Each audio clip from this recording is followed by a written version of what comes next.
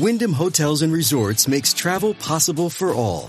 Whether it's the long haulers looking for a great cup of coffee, a roomier rest for the on-a-whim road trippers, or a place to make summer memories with the whole family. No matter who you are, where you're going, or why, with 24 trusted brands to choose from like La Quinta, Days Inn, and Super 8, your Wyndham is waiting. Get the lowest price at WyndhamHotels.com. Restrictions apply. Visit website for more details.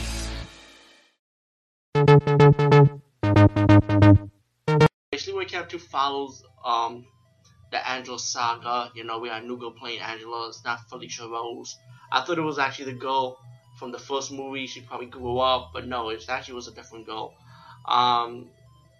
You got a new campsite, and you know, it's like the same formula pretty much. I mean, you got campers having a good time. You got hot-looking babes. You got college girls playing teenagers, of course, camping, showing their titties, and having a good time drinking, smoking. And right off the bat, we don't know who the killer is. Pretty obvious. It's Angela. You got a new Angela. And they start telling the story. There was one part of the story how Angela was like in a hospital. She came out. She got a surgery now. Instead of being the boy with the girl boy with a dick, now she's a full-fledged female now. She's got a sex change operation. And Angela's killing all the bad campers, all campers that she feels like will get in her way, you know. And she's being a bitch with these female campers that she's a camp counselor now.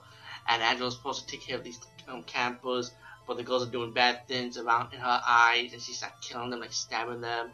There were scenes when the guys wanted to scare Angela with. This is when you see the scene with the hockey mask and the Freddy Krueger claw, and of course Angela dressed up as Leatherface with the chainsaw and start killing them one by one, and and then you get the shy girl, the heroine of this movie. She's like the good girl, you know, like this cute, innocent, goody good girl, and Angela's like taking care of her, like saying that, okay, I know you good, I want nothing to happen to you, pretty much. The good girl in the movie likes this boy, and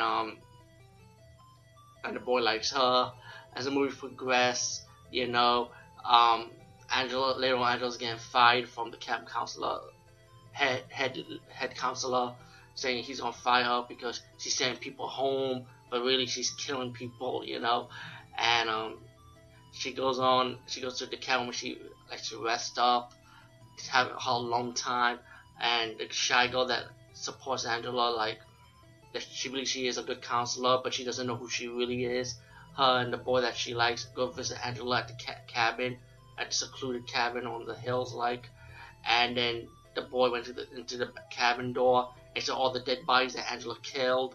And Angela like knocked them out, and then captured the girl. She decided to tie up the shy girl that supports her, you know, for that she supposed that she thinks Angela was a good person, but really when she saw these dead bodies, they were like, she's a crazy bitch after all.